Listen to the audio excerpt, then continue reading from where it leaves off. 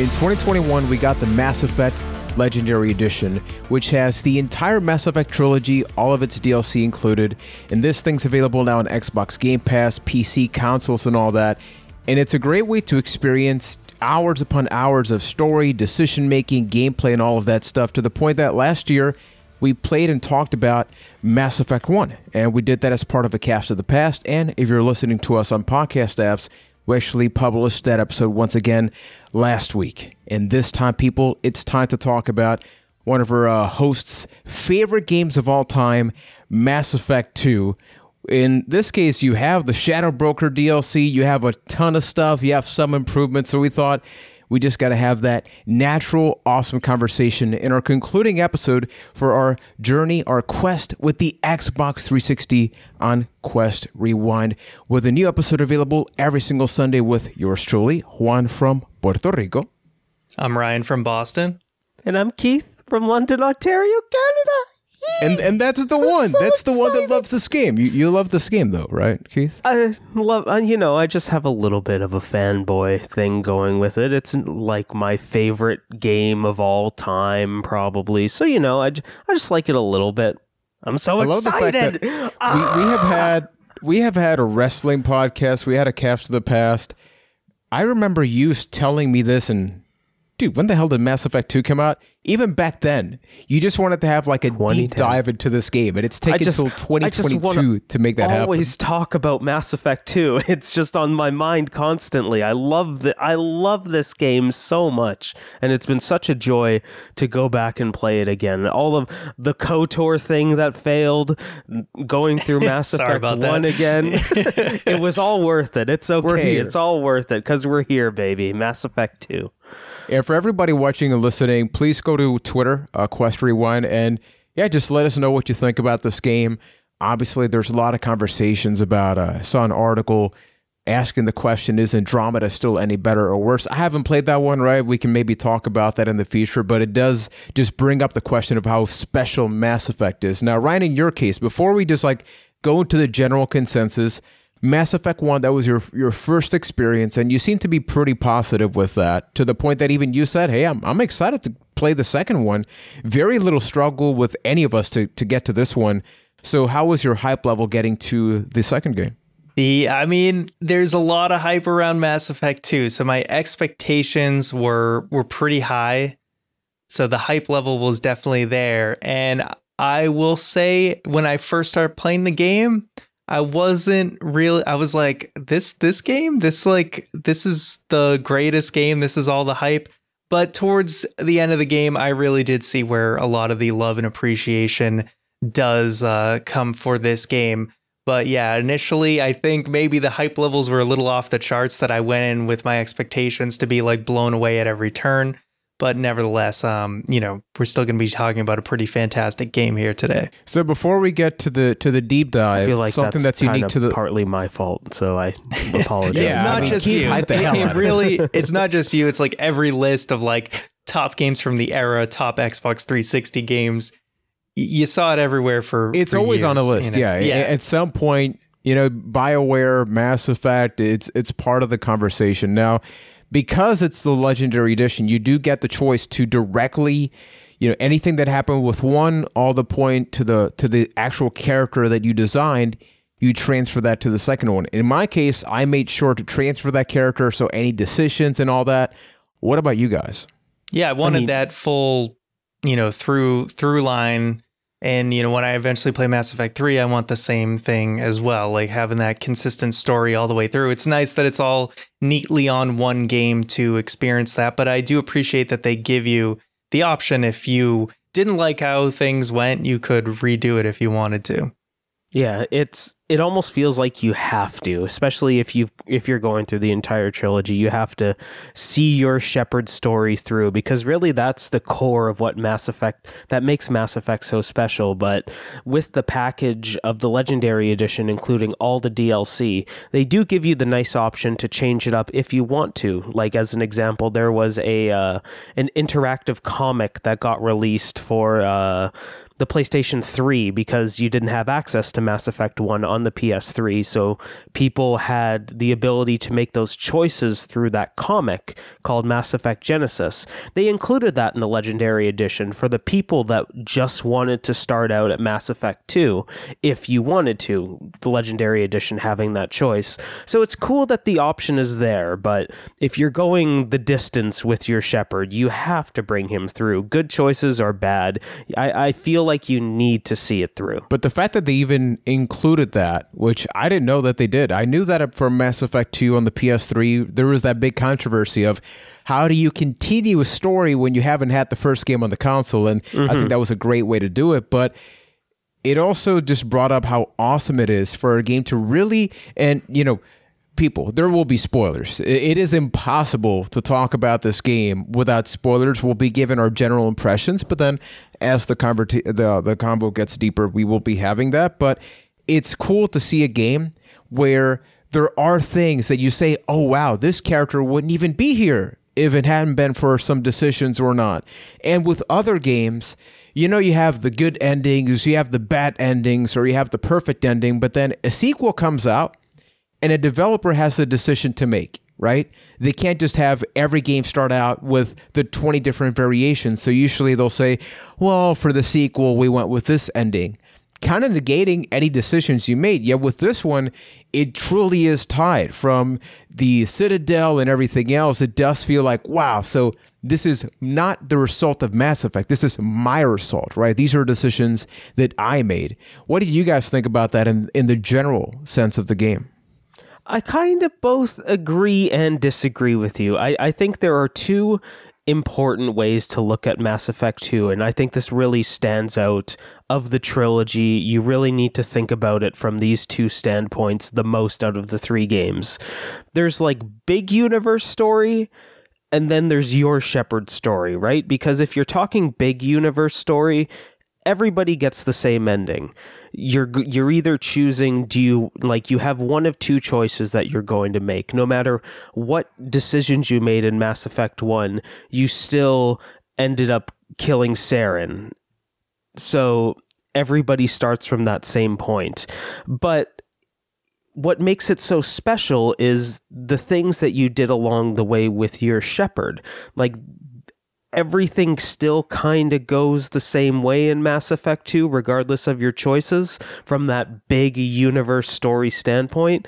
But the character interactions along the way, the decisions about loyalties and who you side with, like, that's the really special thing about Mass Effect and what makes every single playthrough so unique. The ability to have all of those little things different in every playthrough depending on your choices. Keith said it. I don't have much more to add to that, to be honest. I think Keith said that pretty well. Yeah, absolutely. And sorry, I think about it a lot. That might happen. It's almost like you obsess over it. But that's the thing, that there's two conversations about Mass Effect. One is the overall story, which, Keith, I would love for you to summarize that in a little bit. But then there's the actual reason you play Mass Effect, which is the decisions within that story. If you were to summarize, it's you're a good guy, you got to take down the bad guys. That is what the game is in its core essence. And you got to get good to get them down. But then how you go about doing that, whether it be bad or good, or the relationships, or how ready are you for a mission, despite the fact that you can technically do it very early on, kind of like Breath of the Wild and other games, that the choice is yours. If you want to have a crappy ending, or if you want to have a lot of bad stuff happen, you still get to the end and you get credit. So with that being said, Keith, what is Mass Effect 2? Mass Effect 2, it takes place a few years after the events of Mass Effect 1. You, Shepard, know that the Reapers are coming, and you're basically trying to convince the galaxy to get ready for this. There's a bit of a time jump at the beginning of it, because you actually die. Your Shepard just gets iced by the collectors, which end up being the main antagonists of the game. And yeah, it's a way for the galaxy to kind of move forward in time and have that time jump, and for your Shepard to reset to 0 so the entire game doesn't have to weigh on those Mass Effect 1 choices.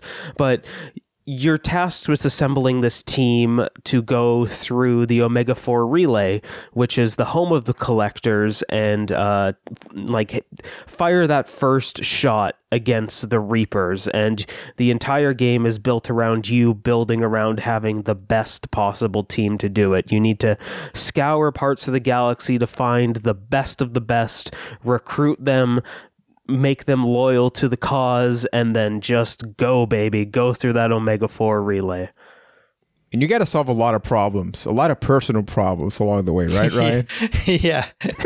That's, it's funny how everyone's got their baggage that needs cleaned up. At the same time, it's like, hey, Shepard, world's coming to an end, but I got this beef with a family member. My dad did some bad things. We need to go do my dad dirty. So having said that, Ryan, give me your overall impression. As you said, maybe the beginning was a little rough, or I guess, things were getting adjusted. I think Keith did a really good job pointing out that they got to have some time go by just so it's not so directly tied to your decisions in the first. So everybody's kind of conveniently not with you, right? You're kind of separate. It's a cleanish slate. What you think about that, and then the overall experience? Yeah, I mean, with that aspect, there's parts I liked and there's parts I didn't like. It's kind of like I had a little chuckle when basically Shepard dies and you can just make him look however you want again and redo the stats, and you're like, okay, this was an excuse so that you're not married to whatever stat decisions you did in the first game. So fair enough. But I did like how you are separated from all the characters, and it takes a while for you to find all your crew members from the previous game, and not necessarily all of them either want to join you or they kind of found their own thing that they're doing now. So I thought that was really cool. It was kind of almost like Empire Strikes Back-y, where everyone's kind of separated, and then you come together with at least some of them at the end, which I thought was cool. Yeah, overall, I thought it is a better game than Mass Effect 1, but there's definitely parts of Mass Effect 1 that I enjoyed more. My probably biggest criticism of this game is that it feels more like formulaic to me than the first game, where I felt like the story of the first game is unraveling, and this mystery is unraveling as you go. And I feel like there's kind of cool, important decisions along the way. Whereas this game, it was kind of you figure out what's going on, you can recruit a bunch of people, you have a midpoint story, you recruit a bunch of more people. And although the side missions and stuff are a lot of fun, I liked when you kind of stumbled into crew members along the way, instead of the fact that oh, I know I'm going to seek out this person to join my team. So it's a little less interesting when, where last game, when we talked about Mass Effect 1, Tali, Juan never even found her to recruit. So, it's kind of cool that I just stumbled into this character and ended up joining my team. So that aspect was missing a little bit, but overall, the quality of the missions and everything is definitely above and beyond. And of course, you can't beat the finale of the game. Yeah, I do agree with you there, because this game becomes a little more level based, let's say, than Mass Effect 1, because like you said, you you're going to the planet map, you're going to recruit the convict, so then you are going to go through the series of hallways and gunfights that lead you to the convict, and then you're going to end up back on your ship. It is very level based. They took, and even to the point where going on to planets and exploring them, they took all of that openness out of Mass Effect 2 that was in Mass Effect 1 for a more refined experience. I feel like part of what they did, because I'm going back to my original experience with Mass Effect 1 and why I stopped playing it, is the Mako and a lot of stuff, and you could tell the developer said, I got you, fam. You don't like any of that? Gone. We're not changing it. It's just gone. And there's some stuff that they replaced it with, right? But then you are left with, essentially, you got to go somewhere, you got to build the unit, and that's it. The story takes such a back turn, because what I loved about the first game story was getting approval, getting recognition, right? It's becoming the Spectre, but then what does that actually mean? And then the gritty areas about it. And here, so much of what the game is about is unrelated to the main story. It's about the characters and the relationship that you build, which is a lot better than the first, right? I think that part is way stronger than the first. But at the end of the day, I feel like the suicide mission, I was getting ready for a mission because people say this is an amazing game. I didn't feel like the Shepard that I did in Mass Effect 1 as far as, hey, I have essentially all these people behind me. No, we're kind of like a rogue. And then there's the elusive dude that's kind of by himself. And then I guess I work for him, but he's not really too trustworthy. And I felt like I needed more of that trust. Too much of that bond was missing for that. But then on the flip side, the gameplay is amazing. When I compare the gameplay for this one compared to the first one to me was just a run and gun game, which it's not that this one is not, but I went with Vanguard. I don't know about you guys, but I was a lot more mindful with, okay, so I'm going to have, I'm going to do the dash forward attack, and then I have these special beams. I'm more mindful with the weapons. With the first one, you really could just kind of plow your way through. So I feel like it's a combination of Mass Effect 1 and 2 will be the greatest game of all time because they kind of swap some things out and the other one is still a little bit better for it. Yeah. I wasn't as high on the combat at the start of Mass Effect 2, but I kind of appreciate it more now having played through the whole game because it's kind of like being the Zelda fan, it's kind of like the breakable weapons in Zelda, Breath of the Wild. People don't like it, but at the same time, it forces you to use different weapons in your arsenal. So the fact that your ammo is very low in Mass Effect 2, and the fact that in some situations, if there's a lot of enemies and you're stuck in one place, you're going to have to switch guns and use different guns to get yourself out of these situations before you can get more ammo. It makes you get a little more creative. And of course, you have your other abilities. I was a soldier, so it was a little more simple. But that concussion shot thing is amazing. I was firing that all the time. That's the best. Yeah. So I was definitely taking advantage of that as much as possible.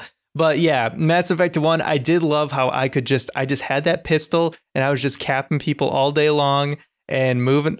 I never really switched the weapon almost ever. But you look back and you're like, all right, Mass Effect 2, it made me get creative. Sometimes I had to use the rocket launcher. Sometimes I was using the sniper rifle. Sometimes the assault rifle, shotgun, all based on the context of the situation, or if I ran out of ammo with another one. So at the end of the day, I do think it's a much better combat system for sure. And then, I think just some of the surprises and discovery, I think was just missing. And I know the areas weren't as explorable as Mass Effect 1. And I think that's fine because there were some times where it was very easy to get lost in Mass Effect 1. And it's much harder to get lost in this game. And I appreciate that. I think there just could have been a few more main story surprises along the way. They kind of saved all the best stuff for last. And then one other thing that maybe is underappreciated from Mass Effect 1 was there's a lot more open landscapes in Mass Effect 1, whereas Mass Effect 2, there were a few areas, but most of it was more mission based. It was space hallways. So many space hallways, space hallway. And I was even the open areas had a beginning and an end to them. It was it was an open hallway. I mean, it's okay if it's I'm okay if they're all hallways, but I liked that there was instead of just a spaceship hallway all the time, I did the end when you're on the whatever that planet was towards the end of Mass Effect 1, where it's an open foresty beach area. Even if it's just a hallway, it was nice to have that variety. And you only saw those types of areas on one or two of the character missions. So I think just a scenery change would have been a little bit more scenery variety too. Mm-hmm. No, Keith, in your case, which character do you play as? Class? I played as the Infiltrator just because that's the only class that I hadn't beaten the game with previously. So it's interesting mentioning what Ryan's experience, and I look at that as a very positive thing because that's kind of what his class was, right? You're the soldier, you're the guy that's good with everything, a jack of all trades when it comes to weapons, and maybe not a master of none, where I played the infiltrator, and with very, very rare exception, I think just with like the Reaper missions where husks were surrounding me, like I used the sniper rifle that entire game. I did have to move around a bit. It wasn't just like sit in a corner and snipe everybody. Like, because ammo is limited, you kind of have to go into stealth, pick up some ammo, go back into your sniping position, and keep going. It's definitely a more move around style because yes, ammo is low, but like everybody and their uncle drops a thermal clip. So if you keep moving around, that's kind of the solution. Walk around the bodies for the ammo problem. But yeah, and I find that so fascinating, just how different those classes can feel. Just being able to go through the entire game using my sniper rifle versus Ryan switching guns when necessary for the appropriate situation. But that's what the class fantasy should be. So I'm happy that actually that's how it went. I think that my experience is I love my time with it.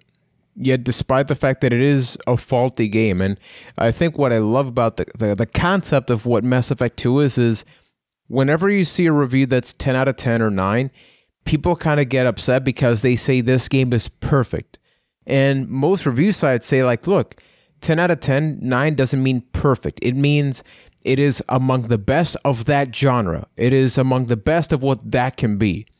And I feel like despite the faults of Mass Effect 2, it brings joy to me in that I'm not the biggest role-playing guy now just because I don't have, right, this whole lot of time to dedicate 40, 50 hours to the game. But then Mass Effect 2 gives me decision-making. It gives me fluid combat that's like really fun, engaging, rewarding, right? It feels good when you're using the gun or your abilities and all of that.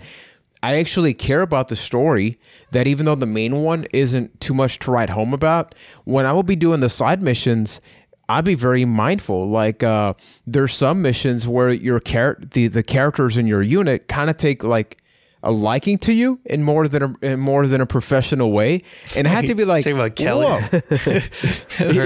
Poor Kelly. Not even Kelly. It happened with multiple characters, but it was the case of like, sorry, I don't know if I gave off the wrong vibe, but then you kind of shut the character down, and I feel bad. But the fact that I would feel that is a testament to the game, right? The voiceover and the dialogue. There are some hits and misses sometimes where you have to interpret what the response is going to be because you can only put so much in 3 words or something like that.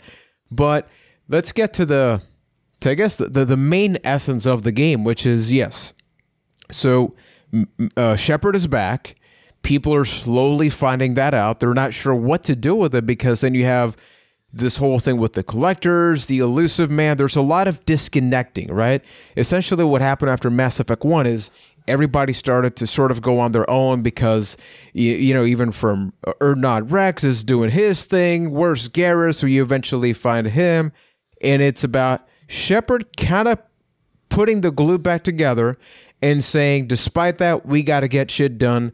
We got to go over there and build the suicide mission, to the point that the game makes it very clear that it is about getting ready for that. Ready can be your unit.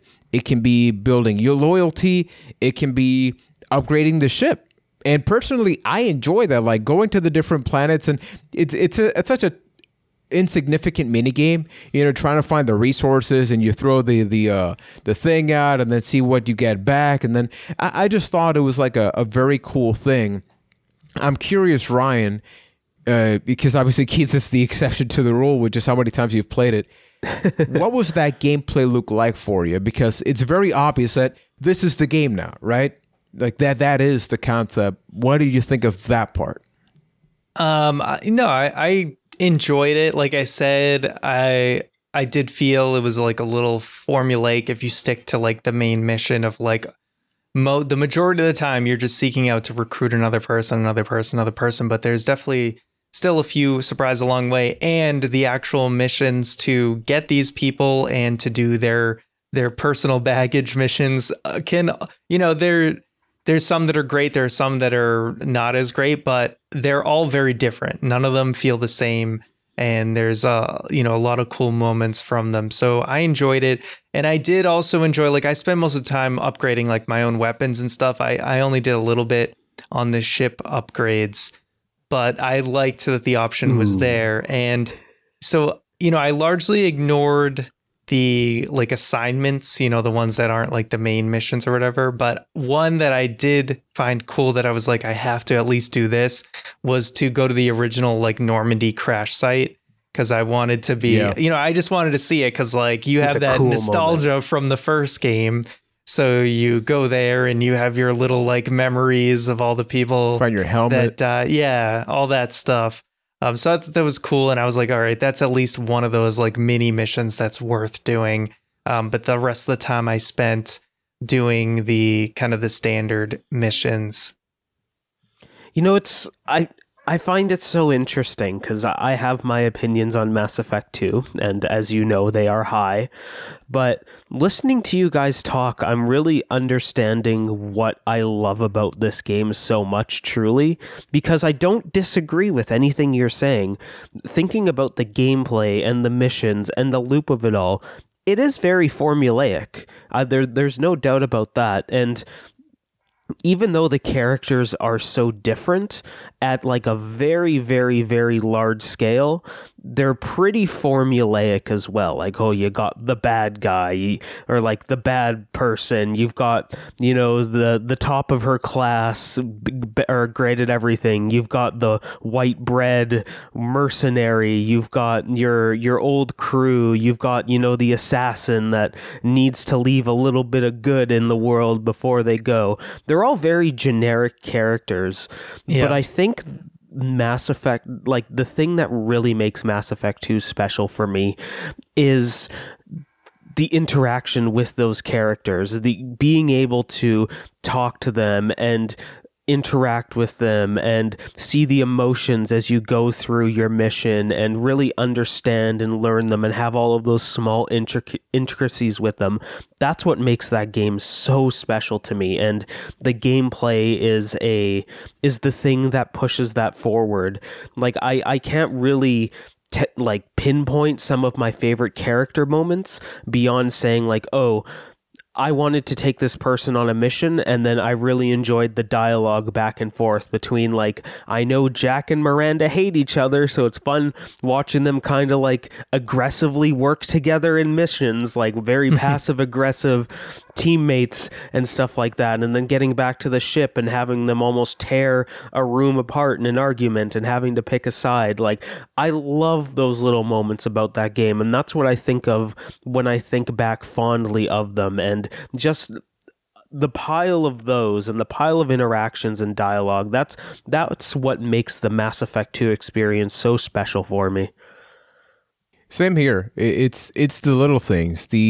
Ironically enough, right? It's a game about the galaxy, about the universe, but hey, I just care about this one relationship where I care about Kelly caring about me and seeing how that develops in interesting and very forward ways. It's the one thing that, hey, are you okay? Like, I will say love that you. Am I like the CEO in the 50s with like the way Kelly's like, that was just hilarious interaction, and I was disappointed by her fate. It is one thing that really, like, they really push the romance options on in this game. Like, you can almost see the mechanics happening. Like, they want to push every single sex option at you at once until you pick one. My Shepard's situation at the end of the game all that more disappointing with the amount of people. So exciting. Yeah. I'm so excited to hear about it. Mine was interesting because, keep in mind, I'm playing as female Shepard. So in this one, you really... I had to look up online because, keep in mind, like, I played Mass Effect 2 back in the day, but I played as male Shepard, and I kept thinking to myself, something's not happening here. I feel like there's a wall that the game is putting for female Shepard. Yeah, female Shepard is a very lonely character for the most part in this game. You don't have a lot of options. Let's just put it that way. Come on, BioWare. What happened to gender equality? I feel like they did improve that with Mass Effect 3 from what I read, because there was a lot of backlash. It's like, you can't give me two options of characters, But then this one, by design, you're just going to have so many less options. And even towards the end of the game where, hey, guess what? Not all characters make it out alive, or, depending on the circumstance, I do think that romance option does give you like something, right? So I feel like I just didn't have access to that. Now I'm curious if the question was, which character did you most enjoy either recruiting or doing their loyalty missions? Like, talk to me about that, because I have a lot of memorable experiences with that. So for me, Garrus has always been my favorite character. So I was super excited. I like how they played out his mission, where I was just like, oh, who's this Archangel dude? And then when I heard it was, I forget what's the name of the race that they are? The Turian? Turian. Like, I heard it was Turian. I was like, oh, maybe it's Garrus. And then like when you find out it's him, I was like, that was a really cool moment. So like one of my missions through this game was like, Garrus cannot die. I need to keep him alive. And yeah, it was cool. Like, that was one of my favorites. And then Grunt was my other favorite one, because I love what you texted us about Grunt. I was just like, I imagine that Grunt is just like the Brock Lesnar of Mass Effect, and he is just like all business, just kill things.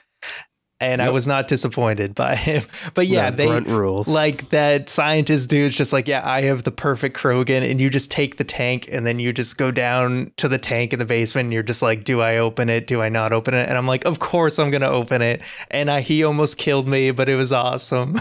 So 10 out of 10 would open again. Yeah. And obviously I was going to do his loyalty mission, which was definitely one of the better loyalty missions, where you end up in that like arena at the end and you're killing that like crazy beast or whatever. So I did end up doing everyone's loyalty mission, at least that I think. So my game still had a pretty brutal ending, but I did do everyone's loyalty mission. Interesting. Yeah, I must have not. I don't know if I talked to some crew members enough. Like, I think that I kind of felt with all the different crew members, it was just like everyone's trying to be this cool badass, and it's like at some point I felt like it started to taper off for me. So like certain characters I just wasn't vibing with, but I think they have enough variety. Is one of those characters named Zaid? He was one of the last I recruited, so I think so. But I think it was like there's enough variety there that there's enough variety there that I think, like, depending on the type of person you are, you might vibe with some characters more than others. And I think that's cool. But like I said, when everyone's trying to be this cool badass like assassin person, it starts to like lose its luster. You know what I mean?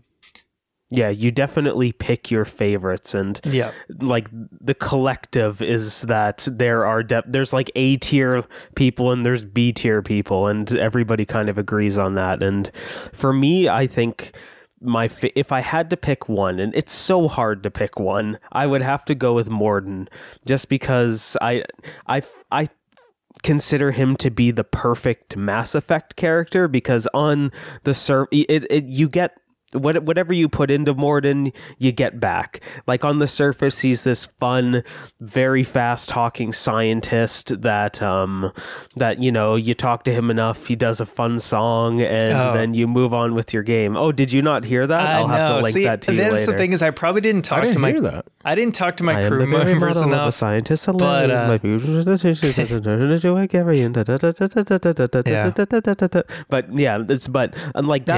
on the his surface. Buddy in the face at the end. Perfect. And that's the point I'm getting to, is that if you go a little deeper with Mordin, you find out that, like, oh, he actually, like, he's done some stuff in this galaxy. Like, he's not actually all that fun. Like, he's killed millions of Krogan because he's responsible for the genophage, and he struggles with that, and like living with that in his own way and trying to help and make up for it. I love Mordin's story arc. And then I almost feel like I need to do a sidebar character and cheat a little bit, where my favorite romance in this game, because I feel like that's a whole different character conversation, would end up being Jack, because it's just not your typical, oh, let's do the dirty thing and move on. Like, that option is there. If you want to do quick and easy with Jack, you can can do quick and easy. But if you put the time in, if you talk to Jack constantly, you get to know her a little more, you're able to break that wall down and like have like a very intimate romantic experience with Jack. And I think that's super cool because it's not them just taking the lowest character option possible. It's there if that's what you want to do, but it's one of those characters that the more you put in, the more you get out. Well, I put in 0 aside from the loyalty mission with her. That was one of those characters where I was like, I don't really care about this character very much. So because I on didn't. The surface, she's another one that kind of sucks. Like, oh, here's the badass, doesn't play by the rules. Here's the rebel. Yeah, I was kind of not vibing. So I think I sided when they had to fight Miranda and Jack. I just sided with Miranda. So that's Yep. So that in my case, go I well feel for like me. I'll put it that way. Yeah. In my case, there's so many different stories that I enjoyed. Jacob as a character, for example, I really don't care about. Him and Miranda, the human characters, I feel like at base level are very basic. They are the generic characters in this game, but his loyalty mission, which involves his father and uncovering things from the past and getting to some decision-making stuff and all that, I really enjoyed that. I barely used Jacob. I don't think I ever used Miranda in a mission, but... Okay, people, we're having some internet problems, so Keith is part of the episode. You are here, Keith, right? Kind of. Yes, checks out. But sometimes his audio goes out. We've restarted computers, so even though you're hearing no silence or gaps between what we just said, it's been like a good 30 minutes. So for the purpose of this, I'm just gonna start with this question that Keith I've tried to ask a question 3 times, so now I am passing the baton of my question over to Juan. Question, because even though we can clearly hear Keith right now, I'm just paranoid at this point. Ryan Michael McNulty from Boston, Massachusetts. If the question was, I'm surprised you still remember my middle name. But yeah, of course, man. If you had to just reveal your squad in Mass Effect 2 Legendary Edition, nonetheless, what is that damn squad, Ryan? This is going to be very jarring. This is going to be very jarring for the audience. Okay, you're coming in so hot on these questions, but so my squad, I'd have to say, Kasumi was my go-to because her like ability to like disappear and like her like Shadow Strike, was that what it was called? I don't remember. Yes, okay, that cool. is what it's awesome. called. Yeah, it was just a really fun ability, so I naturally wanted to boost the crap out of that and use her on my team. And then I would usually have either Grunt, Garrus, or sometimes Jacob on my team. Otherwise, for the rest of them. So those were my go-tos. Yeah, for me, Garrus is obviously somebody that I always love. So much like the first game, once I have that option, Garrus is my main character. Just not even in gameplay, just in general. He's the one that I vent to. He's the one that I experience that with. Same thing with Ryan. I alternated between Kasumi, Samara, and towards the end, I sometimes had Legion. To me, he was the one that I felt the least attachment to, just because he kind of felt like we got to throw another character, and I guess here's one. But he comes in late for me, but easy. Yeah. I thought he was pretty very late. Yeah. The whole concept is really cool. Even the name Legion and how that comes up, I would have rather have that happen earlier, because I think that it makes for an interesting story, and they didn't tap enough into that. Okay, Keith. Yes. What was your squad? What was my your go-to squad in at least this playthrough? It was Jack and Grunt. It was just forward offense, go, because I was, there was ruthless aggression on my team because I was playing the infiltrator, so I would sit back and snipe and let Jack and Grunt just barrel through people. Like, I would just have to catch up to their destruction and chaos, and that's what I love about this game. The fact that, like, I don't know if you guys are aware of this, but Kasumi is a DLC character. Like, she was released like long after the game had come out, and every time I go back personally and play, it's almost like a novelty of being able to play with Kasumi. But for that to be your guys' staple, like, I think that is really cool. Yeah, it's interesting because she came in so early for me because I went to like is it Ilium or whatever, the planet? Like that was like the first planet, one of the first planets I went to, aside from like Omega, where like I got Garrus as Archangel. But so I did like everything there, and like her like it was like I recruited her and did her loyalty mission like right away at the beginning of the game. So she like felt it's funny that she is a DLC, because it's like she felt like she was there from the beginning for my team. And I think another thing that Keith wanted us to definitely play something, and you and I, Ryan, we kind of did it naturally. Like it at no point felt like a side quest thing, which is the Shadow Broker DLC. It's, for better or worse, it is a concept of what happens when you get the gold edition of a game or a Game of the Year edition, right? That includes everything. Sometimes you get a bunch of weapons. That's game breaking, because you get weapons at the beginning of a game that are far too powerful. In this case, maybe Ryan played the vanilla version of the game back in the day. I play this one, and I assume that Kasumi and the Shadow Broker missions are just part of it, and it's not. I loved it. And personally, I think the Shadow Broker mission, you can tell more love was put into it, just because the structure of the mission and the story was like it wasn't a side quest. I thought that was the main story. I hate how it kind of just ends, and then it's kind of like Liara's doing her thing, and then she never really talks to you when you visit her. She's just happy. And then you can just there. read some like text messages, like some intimate text messages from Miranda like, or whatever. Do you realize how far I traveled to be here? And all you got to say is, happy to see you, Shepard. It's like, shut up. Yeah. So I thought the Shadow Broker stuff was amazing, but I had an inkling that something was up when like the boss fight where the lady who moves around like crazy, I was like, this is so much harder than anything I've done like up to this point. And I was like, and then when you told me it was DLC, I was like, okay, that makes a lot of sense why this was like more difficult than the other missions I was doing. And I did it pretty early on, because like I said, I did like all of the Ilium stuff like at the same, like I just went through everything you had to do on that planet at once. So I was like, whoa, this was like pretty tough for something I was doing pretty early on. But yeah, definitely a lot of love put into it. You have like that whole car chase sequence and stuff. So it was really, really cool. Yeah. When in previous episodes on this quest, I talked about just how during this generation, downloadable content really picked it up a notch. I was talking about Lair of the Shadow Broker for the most part, because there's a lot of good DLC in Mass Effect 2. Like Overlord, I think, is fantastic and kind of screwed up. Kasumi being a character, and Shadow Broker just...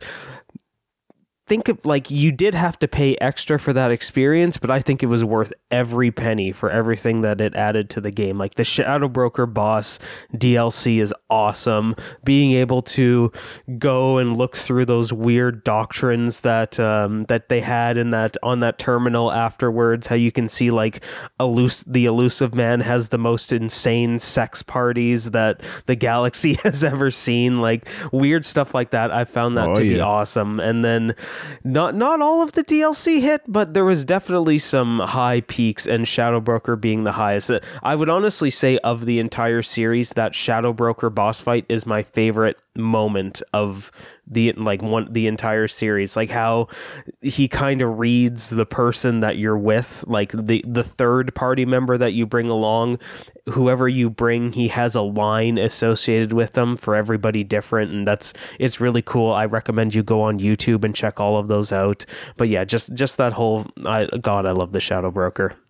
I'm happy you guys found it naturally. And that's one of the things that I love about the game, and I would love to just see a picture of the script, because every now and then they could easily have it so a character never talks, right? Especially the third character. It's like the second one or something, but there are some cutscenes where they openly reference the other one, even if it's for like a second. But it's nice because they paid attention to that detail. So many games is like the whole party's there, but magically only one character ever speaks out loud.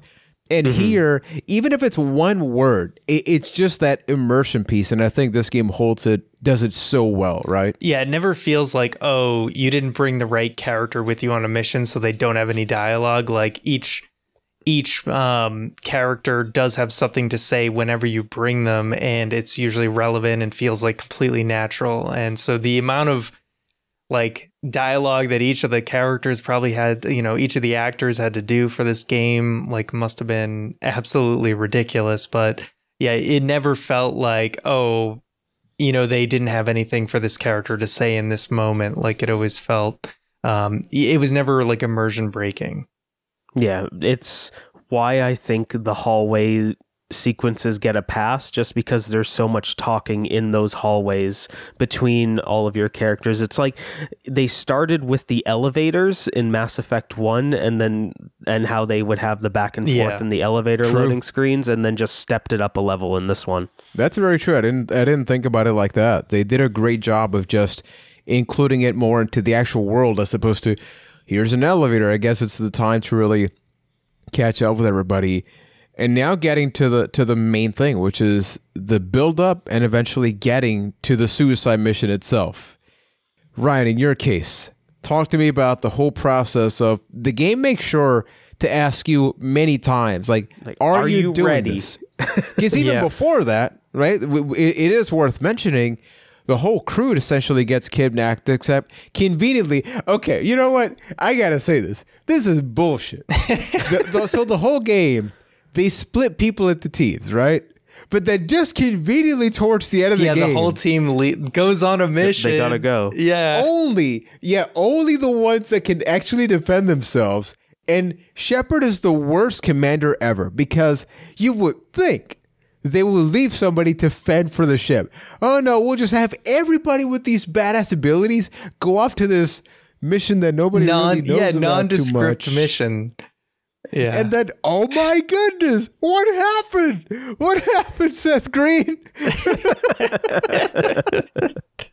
So I just had to say that. Keith, come on, you got to give me that. No, I'm 100% with you. That is plot convenience at its finest. Yeah, I expected us to play that mission like that they went on Same. and then it was like, oh nope, they just came back, and I was like, oh wow, they really just needed an excuse for everyone to get all the. They probably just went to the Citadel and everybody took a night off or something, and then came back. And it was just bad. We're party. Hey, Kelly,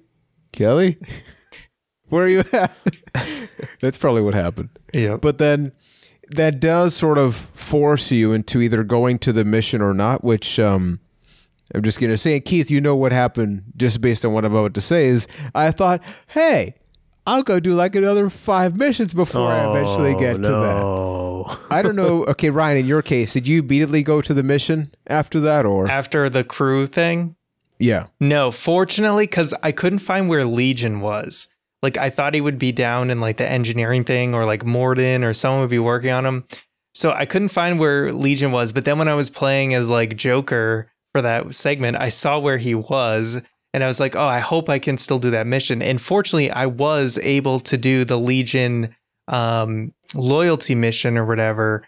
But that was the only thing I did before the end. I had already done all the other characters' like personal missions at that point, so I was ready to go into the ending. Yeah, that is probably my biggest knock against the game, like to kind of give you guys the behind the scenes of how the mechanics work. Like, once you get Legion and you do that Reaper IFF mission, the game kind of puts you on a clock. Like, you're allowed 1 mission before that happens. And then whenever you come back, that is going to happen no matter what. So it really adds to that feeling that you don't get Legion soon enough, considering how interesting of a character he is, because the second you get him, you're immediately pushed into the end game, and your crew is gone, and you're feeling this need to go through the Omega 4. And just so you know why I got pissed, Ryan, I later read this because I realized something went wrong when just one character started yelling at me in the game. I'm like, okay, I clearly stalled. So the longer you take and the more missions you do between them getting kidnapped and then you going, the more of the crew dies. So in my case, freaking everybody died except like 3 people. Just everybody. And if they were wait just a few, pissed at everybody me. But Dr. Chakwas gets gooed. And I feel like I time. did that mission. Oh, so I did the Legion mission, and then I did the end, and I pretty much only had the doctor. I feel like maybe no, I think a few other people, but I don't really know who they were. I forget who they were. Kelly dies regardless from what I read. Okay, I think I got Nope. If you go like the second that happens, if you go right for the Omega 4, you save everybody. Well, she did. So. If you do another mission in between it, you save like half the crew, but Kelly does end up dying. And then if you wait like 3 or 4, then everybody but Dr. Chakwas dies. That's what I got. I think I saved half the crew then. Yeah, so if going by that, because like if you want to save everybody, and again, this is my gripe, if you want to save everybody, you have that one window of you need that one mission to be Legion's loyalty mission. If you don't do that, then you are losing the crew. So it really sucks that way. Well, yes, it really does put you into that pressure, and then you eventually get into the suicide mission, and I guess this is where I have to ask. In your case, Keith doesn't qualify. He's played this game enough times, but in your case, I'm going to tell Ryan, you guys the math about it. Yeah, I'm very interested in this because I was surprised at what happened to me. So right away, you're fighting you're fighting that thing on your ship, right? I think right away they just zap one person on your team. I'm pretty sure, right? Like maybe not. Okay, just so you know, nobody in my team died. Yeah. Nobody. Really? Yeah. Oh, did you guys? Well, did you know like what? Because I lost like 4 people. No. Okay. So this is one of the few times where I can slightly pat myself on the back. I just over prepare. So the first thing is when I played this game back in the day, pretty much everybody died because I didn't do any ship upgrades. So I said, okay, I'll upgrade the ship stuff so I know I get by the initial part. Everything afterwards, I really just did it based on tuition because they asked you a lot of leaders. And I said, well, Garrus has always been like a really revered character. So I'm just going to go with him whenever he's an option. This is probably on the characters you select. If you read their bios. There's characters that have plot armor, I'm guessing. Is that exactly like. No, there's some of them. Everybody's fair game. It all depends on your choices. Yeah, all right, let me just go through mine. This up. Yeah, let's go through your suicide mission. Take us through step by step. Okay, so right away, because I didn't substantially upgrade my ship, Joker got zapped immediately. Just done. Nothing I could do. Then I was fighting this Oculus on, I'm sorry, not Joker, Jack. got zapped. I was going to say Joker. Damn. Yeah, no. Jack. I get them mixed. He's flying the ship. How'd you make it alive? But Jack they look like their names should be reversed. That's just my opinion. But so Jack got zapped immediately, and that didn't surprise me because it was a character I didn't really interact with. But then I was fighting the Oculus thing, and midway through, Kasumi got axed somehow. Like the reactor thing blew up. And I was like, I didn't even finish fighting this boss. So then that was it for like the ship going through. But then on the mission, I had to select someone that they were like, oh, this infiltrator person, there's no chance they're going to come back. So I was not choosing Garrus because I'm like, I don't want my boy to die. So I sent Thane there because the dude has like he has a disease anyway. He's going to die. So I'm like, good luck, buddy. And sure enough, he made it through, but then he got capped as the doors were closing, just zapped right in the head, and he was done. And then who else did I lose? And then I sent like Zaid or whatever to like protect something, and he died. And I'm trying to think I think those are the only ones I lost. I can't remember if I lost anyone else. I'm pretty sure go in there. Yeah. My goodness. Yeah. So I was like, if I had selected someone else to be the specialist, it's like they might have survived. I'm not sure. Essentially, yeah.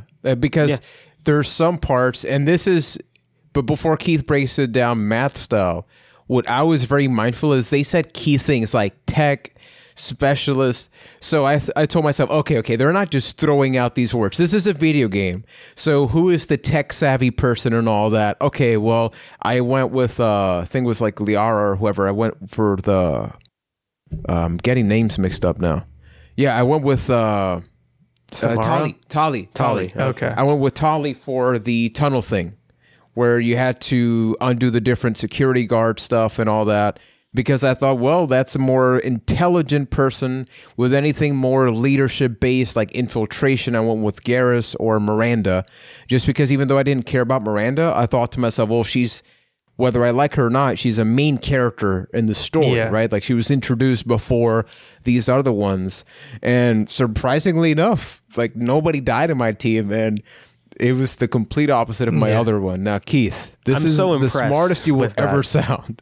Go ahead. I highly doubt that. I will do my best. So yeah, we're ready. Like you're going through the Omega 4 relay. You're ready to take on that mission. Your crew is gone.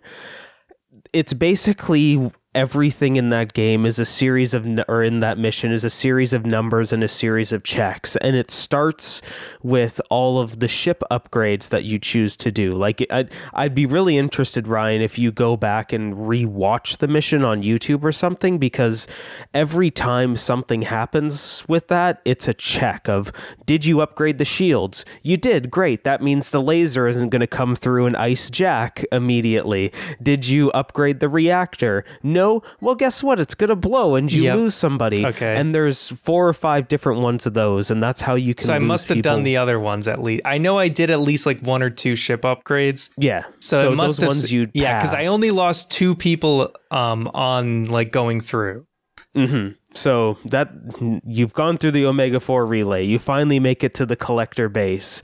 And then, it's every single crewmate is given a number, and that number is higher or lower depending on where their loyalty stands on your team. Like there's a couple of instances where even though you did their loyalty mission, they might not be loyal to you, because they, like in those argument scenes that some of them have, if you side with somebody, you're going to lose loyalty points with them. So when you do that, it's taking away from that number. It's possible for them to survive, but it's a reduced chance. And then, everybody is given a number based on the scenario, because that suicide mission is like a bunch of little micro missions inside of it. It's a very stressful scenario from beginning to end, very much like a suicide-esque feeling. And depending on the roles that they are given, you are given a higher success or fail rate. So like Juan mentioned, if you're going to, like, they throw out those keywords, and if you send somebody that's more tech savvy through the tunnels, they're going to have a higher chance to survive, because there is those little cutscenes where they might die at the end of it. Like, because you sent Thane isn't a tech person, so you pass the mission, but his number wasn't high enough to survive, so that's why he got shot in the head at the end. It's the same with the biotic scene. If you don't pick somebody that's powerful enough as a biotic, they won't make it through. Your team will, but they get kind of taken away from the collectors. Samara for that, and I was fine, and she made it through. The game actually does a really big dick thing where Miranda's like, I can do this. You guys, I got this. I can do this. Miranda won't make it through that. So don't pick Miranda there. She dies every time, no matter what? Yeah. At least when I've tried it. I mean, like, I don't know every possible scenario, but the few times that I've done it and I've tried Miranda, she never makes it. So when you pick someone else to lead the second squadron, can that person also die? Yes, they can. Every choice, and in that one you need to pick somebody that's more of a leader, because I picked Garrus to lead the second group and he survived. Yeah, exactly, because he's more of a commander, more of a soldier, and I felt like there's a lot of I had definitely this big loyalty points with him. Like, I feel if you would have picked somebody like Tali there, who doesn't exactly like a great commander, or like Samara, who's a lone wolf, she might not make it, or the crew might not make it. Like, there's a tons of different options. And then as you continue, those, like, the values are subtracted every time you choose somebody. So if you pick Garrus for everything, Garrus isn't going to make it, because he's like so quote unquote exhausted by the end of the suicide mission. And then the final big check is that the end thing after you fight the baby Terminator, which, by the way, quick sidebar here, what did you guys think of that interesting final boss of this game, human where you're basically Reaper thing? I mean, fighting the human T-1000? It was all right. I kind of felt like the Sovereign fight was a little more interesting at the end of the first game, but it wasn't. It was interesting. It was way too much of a here's the final bad guy with Sovereign and all that. There was an emotional attachment. Here it's just, well, I guess this is the final boss, and it's like this huge thing, right? Yeah. But aside from that, I love the concept, like the platforms beforehand coming down, and it's difficult, and the face is like the overall structure of the mission I thought was badass, and it felt different from the rest of the game, even before that, because you have the shield, and I use Samara for that part, right? As you're shielded from the bugs and all that stuff. I thought they did an excellent job, because I was afraid it was just going to be, well, here's just once you get there, it's just another mission, right? And they made sure that it didn't feel like that.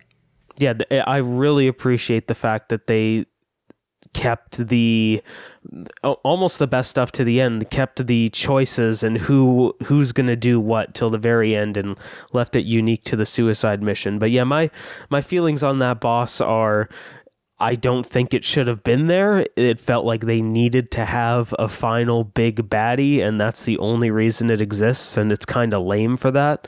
But I would have been disappointed if there was nothing, So I'll take that over no boss. Interesting.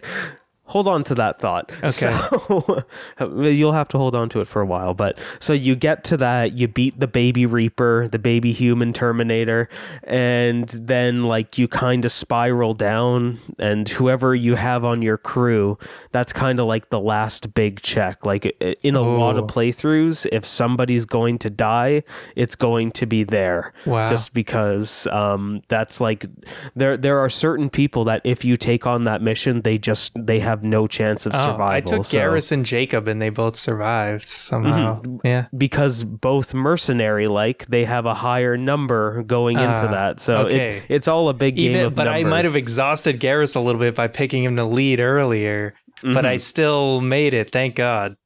Yeah, Grunt is the one that it's impossible to kill Grunt in that mission. Big shock. But yeah, that's kind of the suicide and the what's happening behind the suicide mission. Knowing the mechanics, do you guys think that as that is the big thing for Mass Effect 2, do you think it hits its point, or it kind of misses it? I like it, but I feel like it only works once, right? So that's why I'm glad I made sure I didn't want to look anything up. I didn't want to know ahead of time, I got to upgrade my ship so that everyone survives. It's my team got hit. It could have been a lot worse. It could have been way, way worse for me. But I appreciate, I like just going into it, and I took some hits, and apparently, I lost one of my favorite team members. But if I were to play it again, obviously I'm going to do everything right so that the whole crew survives. And so I feel like it's an awesome experience once. And then you're always going to be curious. You're going to want to know you're going to look up all the interest, whatever the word is. You're going to look up every aspect of it, and make sure that your whole team survives the next time.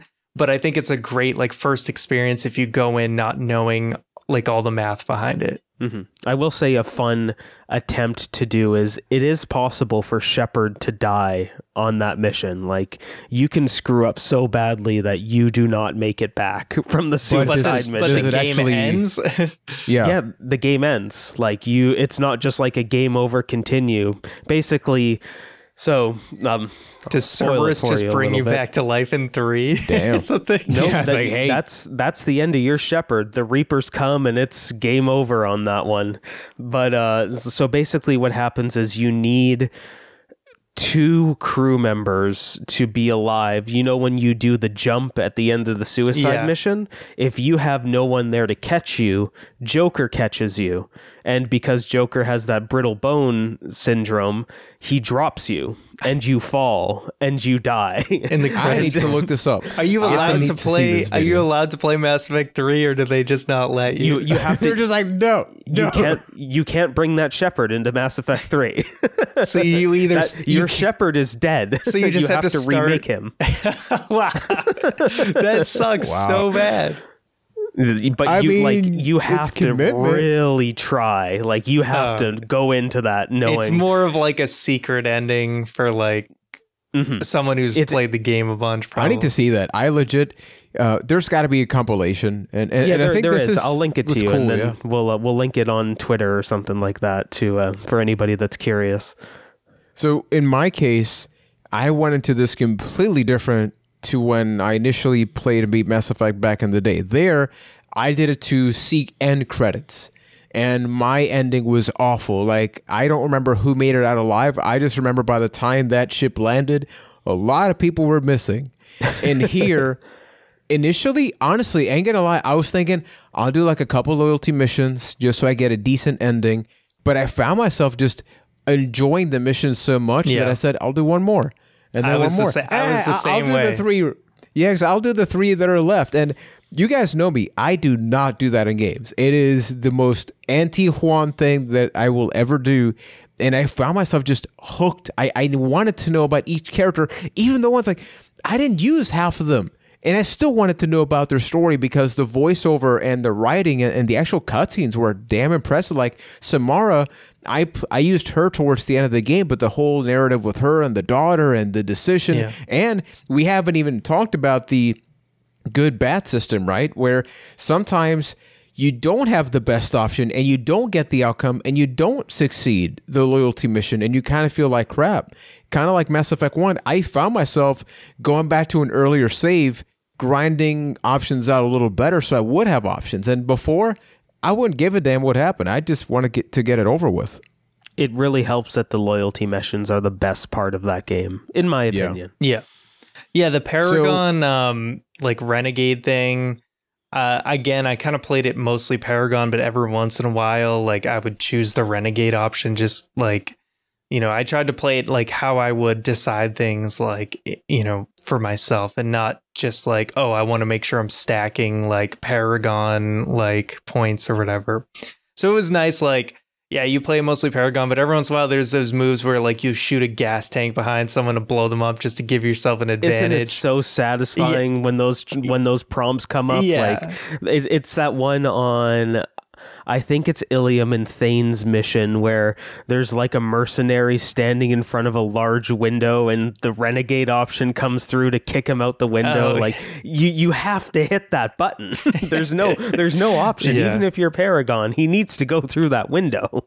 So, having talked about the suicide mission, all the crazy stuff, DLC, the squads, after 40 freaking minutes, we've got to answer the question of which squads we chose. Ryan, Keith, and then yours truly.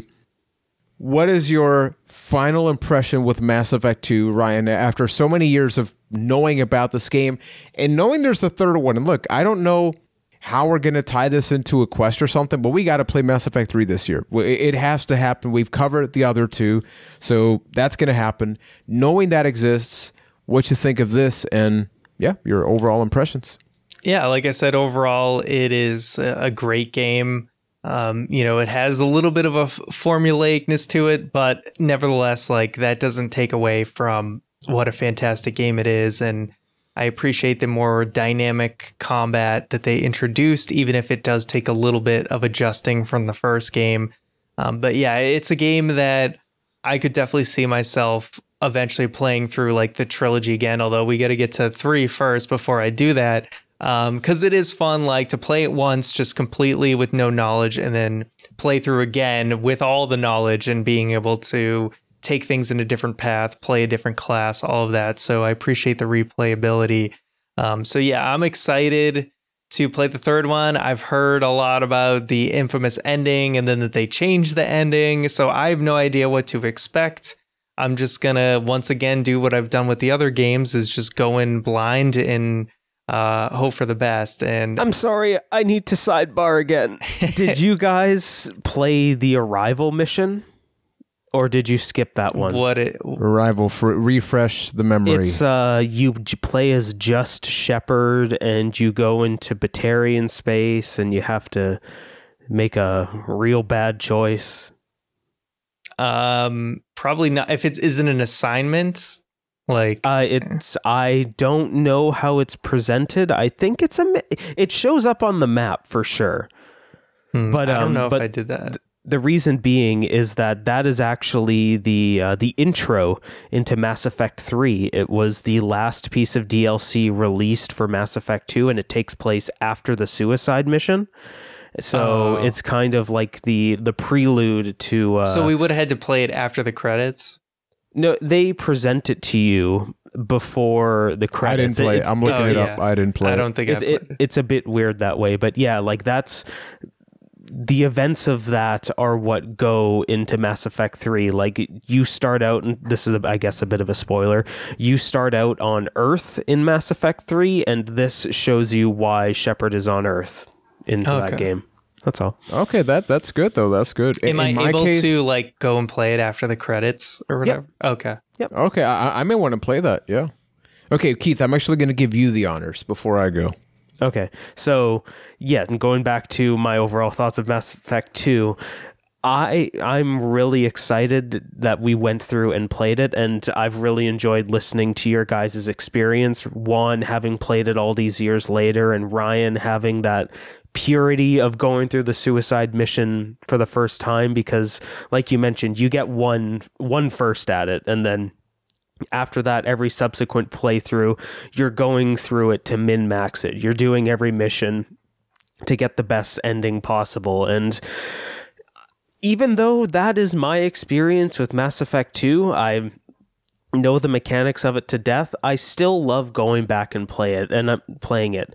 And I'm so grateful that the Legendary Edition exists these days, and it's this nice package that you can experience this amazing trilogy in, because before it existed, it was really hard to get the full Mass Effect 2 experience, because you needed to buy the games and all the DLC, and the DLC was full price. It was a lot to ask of someone. It was a huge ask of somebody. And isn't it nice, though? Sorry to interrupt you, but isn't it nice when a remaster actually has like effort and love put into it? I know. It's so rare and so unlike beautiful. A different trilogy. A different trilogy that everyone loved, that they just went towards the beginning of the year, went towards the end. Like, one of these things is not like the other. I don't think you're salty about it at all. Yeah, going back and playing Mass Effect 2 on this like definitive what a Legendary Edition, I'm like, it's nice that somebody treated their like IP right and did a good job on the remaster. But continue. No kidding. But yeah, it's just like visiting an old friend, like catching up with old friends, getting to experience these characters again and go through all the interaction. Even though I've beaten it a dozen times, I still love going through Mass Effect 2, and I'm excited for us to go through 3, because 3 is very good in its own way. Would I say it's better than 2? No, but it does some things better than 2 in different ways. Okay, but without really getting into any details, Ryan and myself, and I want to ask this here just so it's like for context, and when we get to the Mass Effect 3 episode, our complaint is that side quests, good. Main quests, meh. Where does Mass Effect 3 kind of lie in that? Well, it solves the problem of, hey, yeah, I get the universe is ending, but I got these issues. Like that is not a thing in Mass Effect 3. So yeah, there's a lot of urgency, but it's not all about recruiting people, I'm guessing. Like, no, the recruitment's over. Like, you have your team now. Like, shit's hit the fan. You know how... God, I feel bad for the people that went into 3 with nobody. Yeah, for real. It's a subpar experience. But, like, I guess this is a little bit of a story spoiler for 3. But, like, you're in the end game on that one. The Reapers are here, and you are you're going against them for better or worse. You kind of feel like, I think you get that flavor towards the end of 2. It's kind of like, oh, the worst is yet to come is the vibe that I got towards the end. Yeah. Mm-hmm. And the worst is here in 3. I am interested with that final decision, and that's one of the things that I do feel like that I liked about Mass Effect 1 that was a little like less present in 2 was like those big story decisions, like the fact that I decided to keep the collectorship for the sketchy dude to study. It feels like it's going to backfire on me, but I was like, why not? Knowledge is power. So we'll see how that works out for me. Because I'm sure Martin Sheen's still your friend. Yeah, Martin Sheen's definitely not going to betray me. He's definitely probably not the King Reaper or something like that. I guess we'll have to see what happens. I have no idea. So, I just hope we don't have to wait till the end of the year, because I forget stories easily, people. So at least the 4th quest. But before we get to the 4th, there is the 3rd. So this here, people, officially concludes our Xbox 360 series of episodes. We did 5 on the N64. We've done 5 here, and I think that our Xbox series of episodes. Exactly. And I don't think we could have ended with a better game. Despite some tech challenges, we made sure to make that happen. And we've had a lot of people write to us, we enjoy the format, we like this, or people that, would listen to a Cast of the Past and they're also here. Thank you. And the best way to support is with that 5-star rating on Spotify. You can't leave like a full review, but you can rate, you can review on Apple Podcast. And as far as the next quest, because this episode's gone over long, so I'm going to summarize this part. Our next quest, we're not tackling a specific console. Instead, people, we are tackling a specific year, and that year is Mr. Hammy Ham. Which year is that? It is 2002. 2002. It is the year 22. No, not 2020. we're not just covering 2 years. Yes. We are traveling back to 2002. Yeah. Whoa. Yeah. We are traveling back to the PlayStation 2, GameCube, Xbox generation.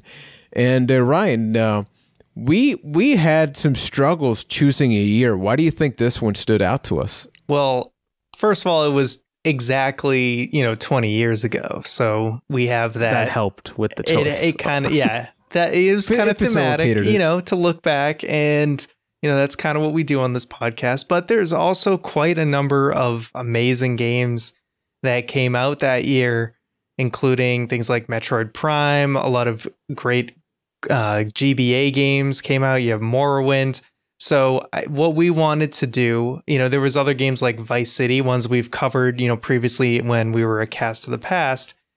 We wanted to take a look at some games maybe we didn't spend a lot of time with, all the way back in 2002, because we didn't have a lot of money back then, or we didn't have the console or whatever. So instead of doing full playthroughs of games, we plan on, getting a little nice appetizer of a bunch of these games that we haven't experienced, and kind of have a little bit of like a little book club discussion where, hey, like, what game did you bring this week? And we'll also have some different conversations as well regarding that year, but we're excited to kind of try a few different games along the way. And don't worry, folks, it won't all be good. Yeah. Oh no, we made sure of not that. Every we looked game at of the that high year scores. Is not good, and we looked at the low scores. I've only been playing some of the good games in prep for this. I really should balance that out, because otherwise I will have not a great time. But as we mentioned, every quest we're gonna be looking to make things a little differently, and I think this way you get to hear us talking about different consoles and genres, right? Because usually we kind of go into a specific category when you're only limited to a console. So super excited for that. The podcast feed and the YouTube channel may go dark for a couple of weeks, right? As we prepare things, much like this series, there was a couple of weeks in between, but rest assured, all of that will be happening. And then until then, you can simply join our Discord link for all of that in the description. At the same time, if you have suggestions We could eventually do like a short Let's Play about any of the games we'll be covering and post that at youtube.com/questrewind. Yeah. We did the if watch you guys along. have a reason for us to play Mass Effect 3, if you can shoehorn that playthrough better than we can, that's good. Yeah, please let us know. it did come out on the Wii U, so you could be like Wii U, Wii U. That is the worst version of that game. No, we can do better. But I think we're going to be leaving it off with that one, people. Thank you so much for enjoying this episode, and we will be catching you with another one of Quest Rewind. Maybe about the Wii U. Who knows?